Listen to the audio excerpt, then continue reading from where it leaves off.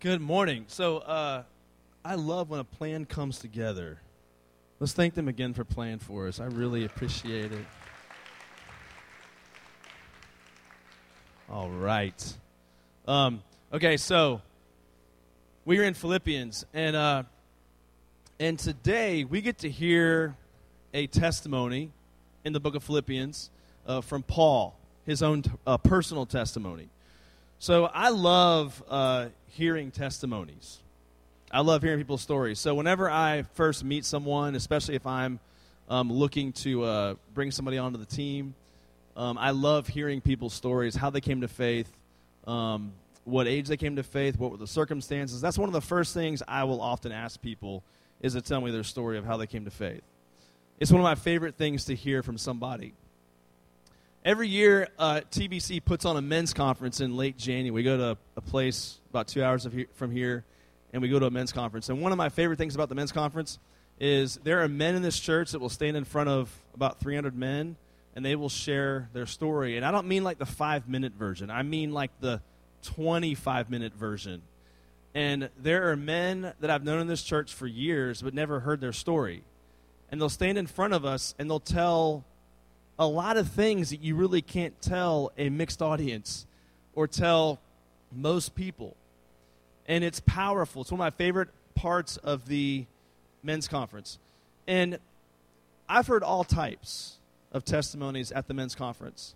And in a place like that, if you just look at the surface, because everyone at a men's conference looks kind of the same because they're all walking around and they're carrying Bibles and they're going to their little sessions, and everyone looks real spiritual. But then you hear their personal story and you're like, wow, I never knew that man had been through all those things. And it's always powerful to hear these stories. And I've heard all types at that men's conference. I've heard the kind where somebody was raised in the church, but then they rebelled against God, and they lived a life of sin, but then came back to Christ later on. I've heard the ones where they spent most of their life as an atheist or agnostic, and then came to know Christ later in life. I've heard the ones where someone grew up in the church, and they were a good moral person, but then they realized that you're saved by grace and not by works, and then they became truly saved or truly aware of what salvation even meant later in life. And I've heard those kinds of stories. Now, the last one I just described to you, the person who was raised in the church, but then came to realize later on that they, had been putting all their stock in works, in their good works or holiness, but then they realized they're saved by grace and by faith, and they truly came to Christ later in life. When I describe that kind of testimony, that's what many of you refer to as the boring testimony, because that might be your story. Many of you are raised in the church. Your families may have come here for a long time, and you might see your story as a boring testimony or a boring story. There's no drugs. There's no sexual involvement. There's no Satan worship, right? Like you've not had this life of just complete and utter rebellion against God, at least on the outside. And so you refer to yourself as, I've got a boring testimony. And what I hope you learn this morning is that there is no such thing as a boring testimony. There's no such thing as a boring testimony. We're going to hear Paul's story today, and we have to remember for a minute who he used to be. Because we read Paul, and we're like, yeah, Paul's one of the greatest saints of all time, wrote a lot of the New Testament, and that's all we think about, but we got to remember his actual story of what happened to him. Several years ago, I asked the students in this room, I said, tell me what famous person would you be most surprised if they came to know Jesus? And my students back then said Lady Gaga. That's who they said. I'm not sure who you might say today, but back then it was Lady Gaga. And you might be really surprised. I mean, if you've seen her on those MTV award shows or any other kind of show, and you hear her music, you hear what she talks about, what she cares about, her sensual outfits, her sensual music, everything she stands for. Yes, it might be really, really surprising to see someone like Lady Gaga come to know Jesus and start following Jesus. But it still wouldn't rise to the level of someone like Paul, who came to know Christ. It wouldn't rise to that level yet. Maybe music's not your thing. Maybe you're more the intellectual type. And so this next person is a guy named Richard Dawkins. He's a professor, retired professor at Oxford University. And he is an atheist. He's written lots of books about atheism. He is part of a movement called the New Atheists, which has really taken a turn. Instead of them sitting back and saying, yeah, we just don't believe any of that, they're writing a lot more books now saying, we don't believe any of that, and here's why you shouldn't believe any of that. They're now going on the offensive, saying we've got to snuff this thing called religion out. And here's something he says, one of his famous quotes. He says this: the God of the Old Testament is arguably the most unpleasant character in all fiction. Jealous and proud of it, a petty, unjust, unforgiving control freak, a vindictive, bloodthirsty ethnic cleanser, a misogynistic, homophobic, racist, infanticidal, genocidal, filicidal, pestilential, megalomaniacal, sadomasochistic, capriciously malevolent bully. This is how he describes God, or what people think of as God. And so he's an atheist. And yes, it'd be surprising to hear that Richard Dawkins is a Christian, but it still wouldn't rise to the level of someone like Paul. If we're going to find someone modern-day parallel who might rise to that level, it'd be someone like this next picture. It'd be someone like, I can't pronounce that guy's name, but he is the leader of ISIS. This would be the modern-day equivalent of someone like Paul, who came to know Jesus. Many of you know the last several years, ISIS has been rounding up Christians in certain parts of the world, persecuting them, sometimes even killing them, to snuff out religion, snuff out Christianity, and they are doing so in certain parts of the world. And this is the equivalent of what Paul was doing way back then. He was rounding up Christians. He was persecuting many, responsible for many of their deaths, because he was so committed to snuffing out this little religion called Christianity. And Paul wasn't just a guy. He was the leader. He was the main leader and persecutor of the church. To the early church, he was like a terrorist. He was a terrorist. If you became a Christian back in that day, you did not want to hear Paul knocking on your door. He would split apart families. He would take mom and dad and take them down to be tried by the Sanhedrin.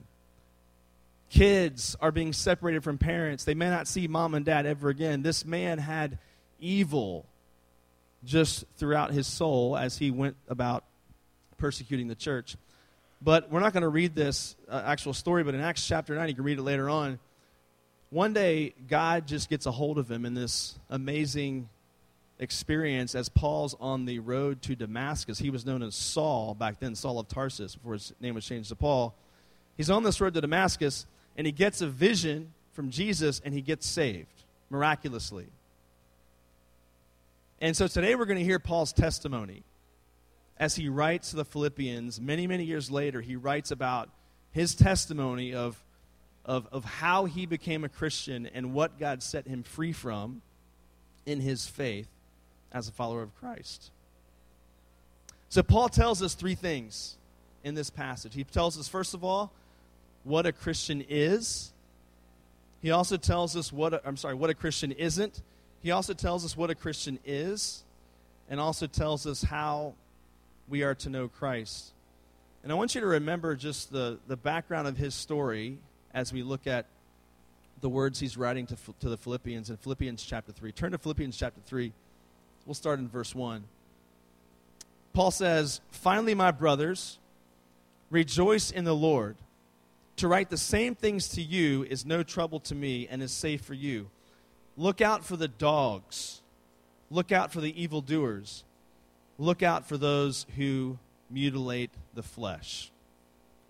Now, up until this point in the book of Philippians, Paul's been fairly nice and fairly encouraging to the Philippians. But in this little section here, he takes a turn. And he says, look out for the dogs, these evildoers, those who mutilate the flesh. And so the question is, what's he talking about? Why such harsh language? Well, one lesson we learn here, I think, is you see name-calling in the Bible. So if your parents get on you for that, you can just say, hey, look, Paul did it, right? So don't apply that directly, but you get the idea. But Paul's using really strong language when he's talking about this group of people. So the question is, who's he talking about as he says this? Who are those who mutilate the flesh? Who are these people? Well, if you remember back, we did Joshua, the book of Joshua, back in the spring, and we did a sermon, and it was awkward. We talked a little bit about circumcision, right? And I'm not going to get detailed here, graphic, but I've got to explain a little thing about this. Do I need to tell my circumcision jokes to cut through the awkward tension? Because I'll do it. I will do it, all right? Because no matter how you slice it, never mind. You get the idea. There's little kids over here doing that. I got to be careful, little kids. Sorry, Kendall. All right, so listen, like this can be an awkward thing, but just follow with me on this. So earlier in Genesis, God makes this covenant with Abraham. So what did this ritual of circumcision mean for Israel? It had a meaning behind it, really deep spiritual meaning. And so early in Genesis, God makes this covenant with Abraham. And a covenant is a relationship that's based on a promise. That's what a covenant is. And God said that the sign of the covenant was going to be circumcision. Now, it wasn't just Israel who did those kinds of things. It was other nations too. Even some pagan nations did those kinds of things for medical reasons. But for God and Israel is going to be this sign of the covenant. So it's a symbol of this inward reality. It's an outward symbol of an inward reality. So think of my wedding ring. This wedding ring is an outward symbol of an inward reality. And this was the role this was supposed to play for the nation of Israel. It was supposed to symbolize purity, and they're supposed to be holy as a nation, set apart as a nation. And if you look in the Old Testament, you'll see words like circumcised and uncircumcised used in a spiritual sense of things like ears and eyes and lips and hearts. God will say, you were unholy in how you're living your life. You're unholy in your heart. And I use this metaphor to describe people spiritually. So this ritual act didn't make someone pure. In the same way, this ring, just having it on my finger, isn't what makes me married. But it's a symbol on the outside of something on the inside. And so in the early days of the church, there were these Jewish Christians who began saying that if people are going to be saved, become Christians, followers of Christ, then they need to get circumcised like the Jews were. Because they saw this ritual as like the entry point for salvation. This is how they viewed it. And Paul, in many of his writings, will say things like, no, this is not, we don't add, it's not Jesus plus something else. You're adding works to the gospel. You're saved by grace alone, by faith alone, in Christ alone. We're not going to add things to the gospel and make people work for their salvation. So Paul says that these kinds of people in Philippians, he calls them dogs. He calls them evildoers. And these are harsh words. And if I use that word, if I say that someone's an evildoer, if I use the word evil with someone in our context, your mind instantly goes to these outward works of evil, and everyone's mind will go somewhere different, but your mind's going to go somewhere outward, like, oh, what must they do to be called evil? Well, when Paul is calling these people evildoers, they're actually people that are pretty cleaned up on the outside. These are the religious people. These are the ones who you look at and say, wow, like they've got it all together. This is the religious elite that he's calling evildoers. And the reason why he uses that word, such a strong word to describe someone who tries to add things to the gospel, is because one of the greatest evils is to add things to the gospel and make it seem like someone has to work for their salvation. It's why he uses such strong language. So first off, what a Christian isn't. A Christian isn't someone who's been through a ritual or simply prayed a salvation prayer.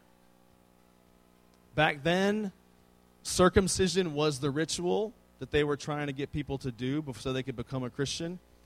And ours might be something different. It might be church attendance. It might be baptism. It might be praying a salvation prayer. As long as you go through these rituals, then you can be a Christian. This is partly why we're doing one of our equip groups on Wednesday is how do I know I'm saved? Because some of you have struggled with this, where you're like, okay, I did this ritual. This one church said, if I just say these words, this little salvation prayer, then that makes me a Christian. And so am I saved? Am I not saved? I don't know if I'm saved. And this is why we're doing this kind of stuff, because this is what we struggle with. Several years ago, I told you about the TBC Men's Conference. Several years ago, there was a dad who stood on the stage and shared his testimony at the men's conference. And his story was great. I loved hearing his story of how he came to faith in Christ. But he said this one little thing that really bothered me about his own kids. And he said this statement. He said, both of my kids have prayed the prayer of salvation, so I know they're saved, but they've just not been living like it for the last 10 years. But I know they're saved.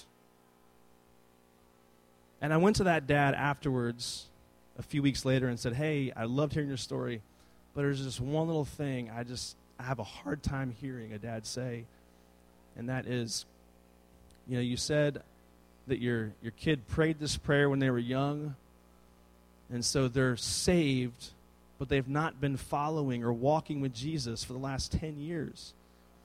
I said, as a youth pastor, I would just caution you to maybe say to your kid, like, hey, you know what? Like, I know you did this ritual back when you were 4 or 5, but I don't know that you're saved if you're not walking with him. And I'm not saying you're saved by works, like you're only saved. I'm not saying you're only saved if you're perfect. I'm not saying that. But if someone shows no vitality and no desire to walk with him or to live with him, then I would begin to question and say, well, is that person truly a follower of Jesus? I wouldn't put so much stock back in the ritual and just say, oh yeah, they did the ritual, therefore they're absolutely saved because of the ritual. No, there's no life-giving faith. You don't see evidence of faith. It's okay to say to your kid, I don't know that you're saved. I don't see life here. And call them to salvation. And so this is kind of what people are doing here. They're putting all this stock in a ritual, in this activity. And so we're not saved by simply just praying a prayer and just uttering some magic words. We're saved by belief and faith. Now, Romans 10, 9, and 10, I will tell this to people whenever I'm going through like a baptism discussion with somebody. I'll say, look, Romans 10, 9, and 10 talks about this confession with the mouth. And it says, it refers to belief in the heart. And Paul writes in Romans 10, then confess with the mouth. And so I'm not saying that you can't pray to God and say, God, I want to be saved. I want to follow you. I would actually encourage you to say those words to him, but do it out of a belief in the heart. It should be an overflow of what's happening in the heart.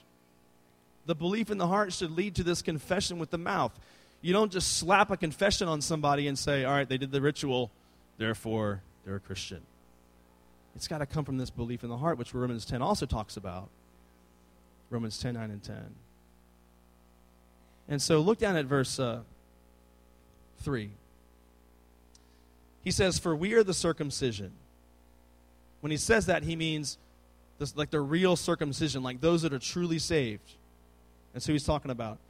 Who worship by the Spirit of God and glory in Christ Jesus and put no confidence in the flesh. So Paul's saying we're the true circumcision. It's really about the heart. And so the question is, what are the marks of being a Christian? Here's some marks of what it means to be a Christian. The first is a Christian worships by the Spirit of God. Worship is not just Sunday morning music. I know whenever we say worship, there's a band on the stage. They did an awesome job today. But it's not just, worship is not just a band on a stage and you sitting out there singing. That's not worship.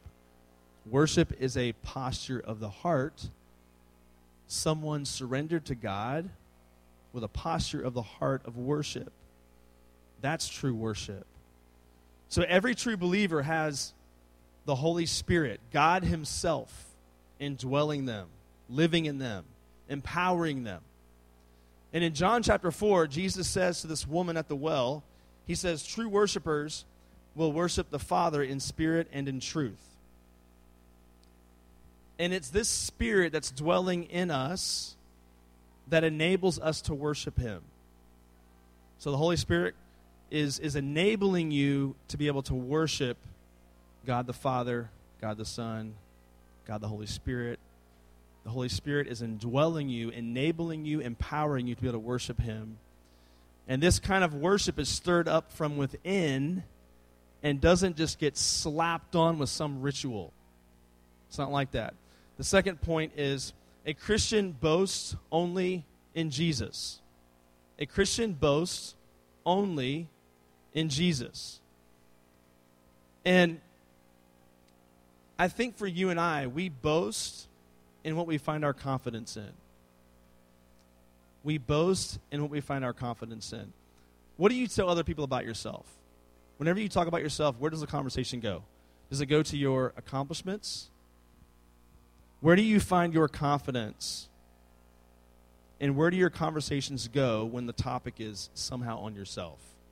Does it go to your achievements? Because here's the fear that I have in myself and also in many of us here. Many of you know in your mind that salvation is from God and that it's a gift from God to us. And so you know that in your mind, but as it pertains to everything else in our lives, we still tend to boast in ourselves. If I were to quiz you on where does salvation come from, is it a gift or do you work for it, you might get the answer right. But when it comes to your everyday life and my everyday life, we still tend to boast in ourselves. So a Christian boasts only in Jesus Christ. Third point, a Christian puts no confidence in the flesh. This is connected to the last point you made here. Each one of us are prone to trust other things for salvation. This is the other side of the coin. So if we're to boast only in Jesus, then conversely, we are also to put no confidence in the flesh. And again, here's my fear, is that most of us know we're supposed to only boast in Jesus, but we still put a lot of confidence in the flesh. So if we only boast in Christ, then we must also put no confidence in our flesh in the way being described here. Concerning acceptance before God. So Paul had this list of things that he was of a certain family in the nation of Israel. He had all these things he could point to and say, look at me, look how great I am. And so concerning your acceptance before God, your family of origin does not matter. I'm amazed at how often I'll hear someone say, if I say, are you a believer, follower of Christ, or how did you become a Christian?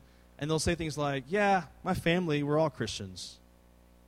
As if you become a Christian by just being in a certain family. That's not how one becomes a Christian. If there's no personal surrender where you owned it, then I would not say that person's a Christian by default because their parents were. Family of origin does not matter. Your rituals do not matter. Your education does not matter. Your works do not matter. The only way to stand confidently and secure before God is to put your faith and trust in the work of Jesus Christ. Only way to do it. One guy says this. He says, the flesh is always self-reliant, while the Spirit creates Christ-reliance. The flesh always trusts in its performance. The Spirit gives confidence in Christ's performance. So this, again, one of my biggest fears for us is that many of you see Christianity like this. You see Christianity, hey guys, can you put the phone away, please? Thank you. That many of you see Christianity like this. You see it as just getting your act together.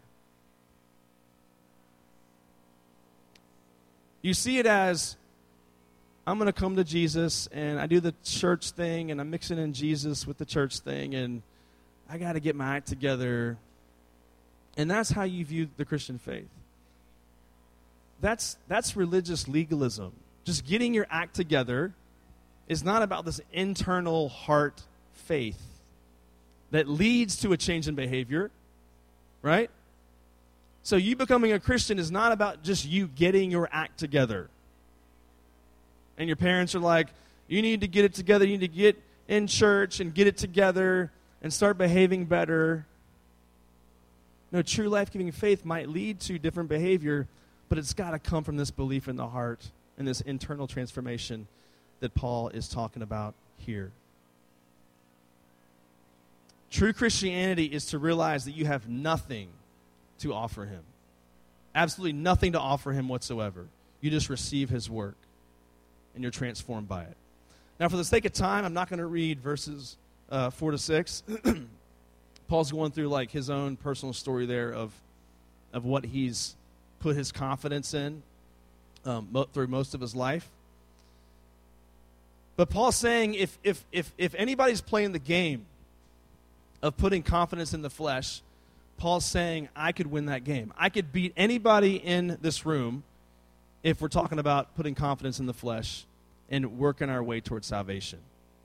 He's listing off those things. So look down at verse 7. This is Paul talking about how to know Christ. He says, but whatever gain I had, I counted as loss for the sake of Christ.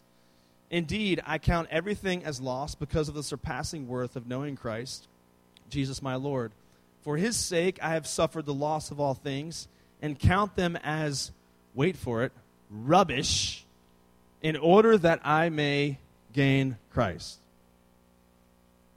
So Paul looks at all of his accomplishments, everything he saw as gain, and he puts it in the loss column. If you picture two columns, everything that Paul saw as gain, positives, things he saw as good and right before God, he now puts all those things in the loss column. He sees those things as loss.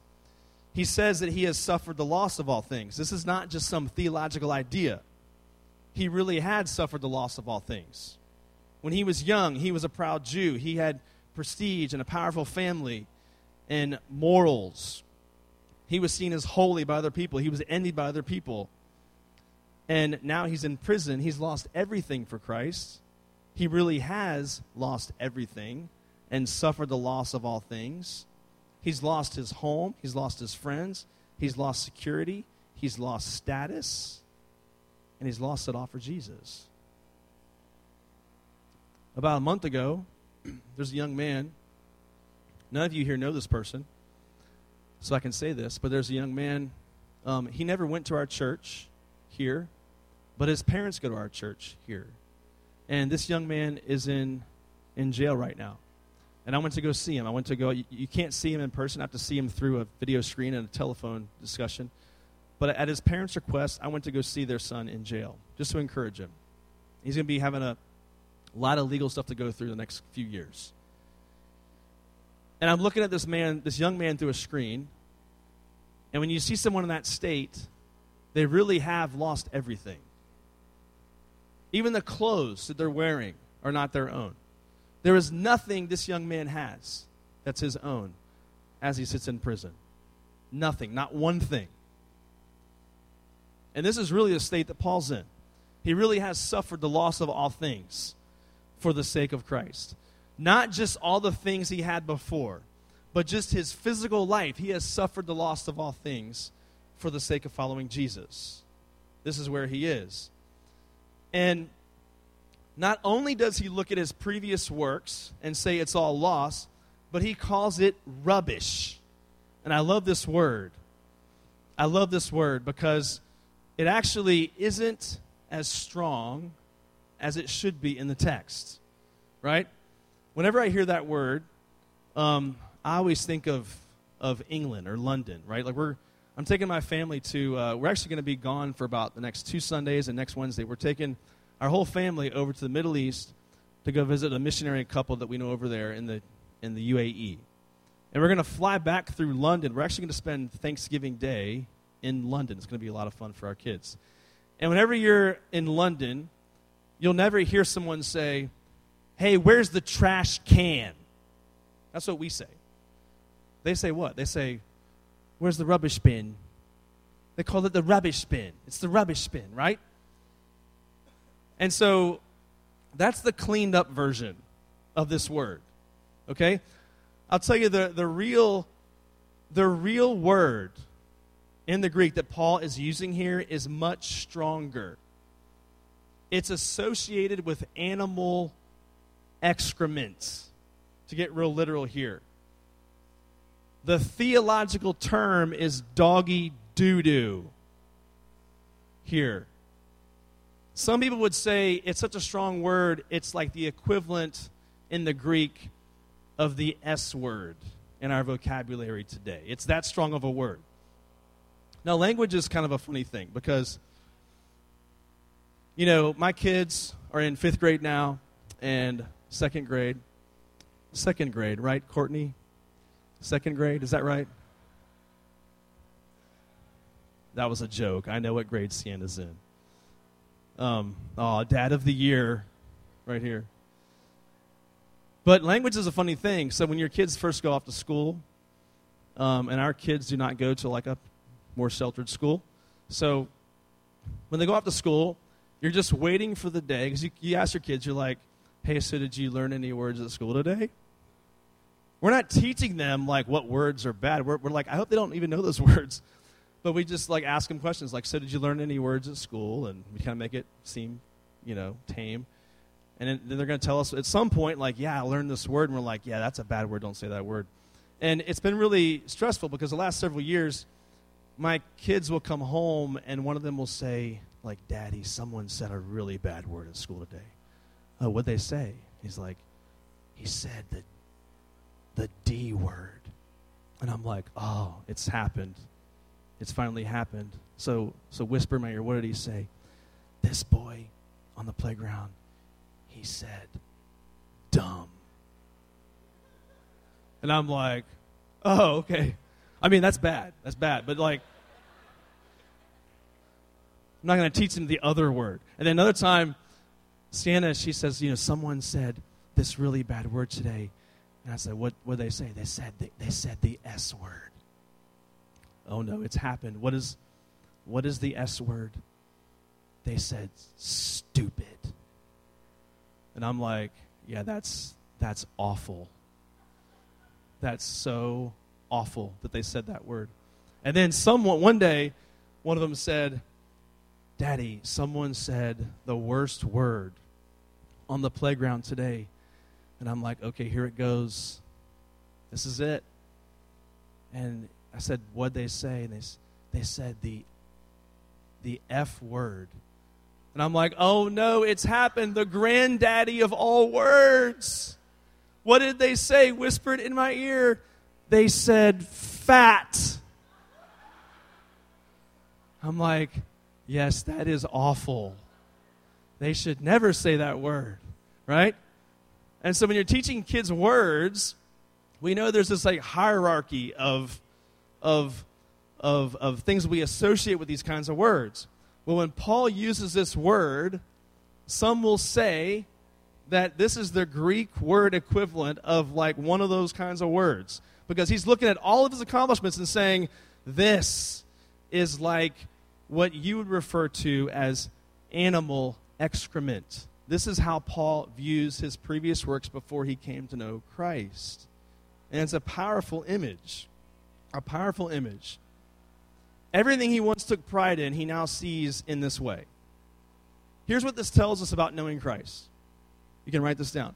Gaining Christ starts with counting your religious accomplishments as loss.